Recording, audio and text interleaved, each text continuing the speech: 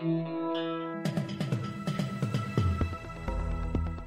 listening to the Betoota Advocate's weekly news wrap on Desert Rock FM 96.5. G'day, thanks for tuning in to the weekly Betoota News Bulletin here on Desert Rock FM.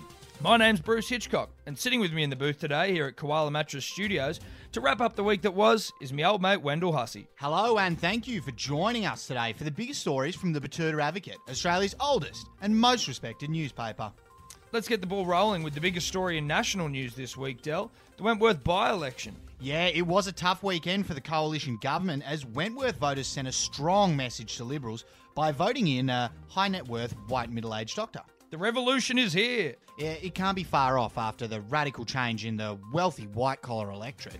The constituents of the various Harbourside Bays and Bondi were furious after their previous sitting member, Malcolm Turnbull, was knifed.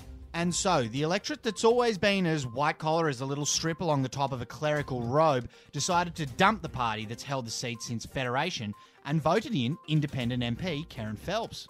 We spoke to one man named Philip Cashman in Wentworth about the vote, and he explained that the people of the normally safe Liberal seat don't like being treated like fools. He said to us, "We want change. I mean, not radically in the sense that we should vote for some working class representative because obviously we don't have any working class constituents. We just wanted to send a clear message to the Liberal Party. And by electing Dr. Phelps, we can do that and still ensure that our financial interests are being looked after as if we'd just voted for the Libs." What a historic day for the country. Anyway, in news around our state of Queensland, it was confirmed this week that some anti-abortion protesters are surprisingly not too interested in saving the dying kids on Nauru. The protesters swarmed Parliament House in Brisbane after the state historically passed legislation legalising abortion and providing a raft of other new regulations like safe zones around abortion clinics. Armed with placards and chanting catchy slogans, the pro-lifers, willing to harass vulnerable young women on the street, confirmed that they're nowhere near as interested as saving human life on Nauru. Speaking to one of our reporters on the scene, one of the leading protesters named Christian Shelton said, "I'm not pro actually living, breathing, thinking brown kids who have been running around on the planet for years. I'm pro saving lives of inanimate fetuses if it means I can dictate what young women can do with their bodies."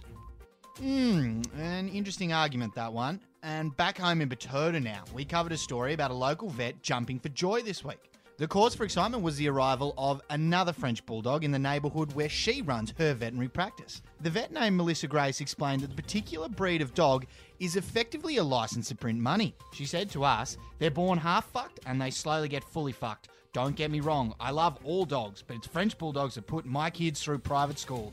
I tell you what, something's always wrong with them. Fucking eardrops, eye drops, skin irritation, the list goes on." You can understand her elation at the sight of another one of those expensive young pups. Dollar signs, Bruce. And elsewhere around town, a young doctor got a bit of a reality check. Yeah, that's right. A trainee doctor has been sensationally stood down for not wearing khaki trousers and RMs during prac. Starting his gig downtown at Royal Betoota Hospital, the young man was called into his superior's office after a complaint was made to HR. The complaint was made after he turned up to the ward sporting blue denim jeans and some run-of-the-mill black leather shoes. Believed that, despite his impeccable academic record, Macca was unaware of the equally important presentation expected from trainee doctors, who traditionally dress like Super Rugby players attending a corporate lunch. We've been told that he may be allowed to return next week, but we will endeavour to keep you up to date with the story as it unfolds. And in other parts of Betoota this week, a local mum is already starting to get worked up about Christmas. Only 2.5 months away from the big day now, we were on the scene as mother of three, Marsha Roundtree, began berating her kids about getting organised.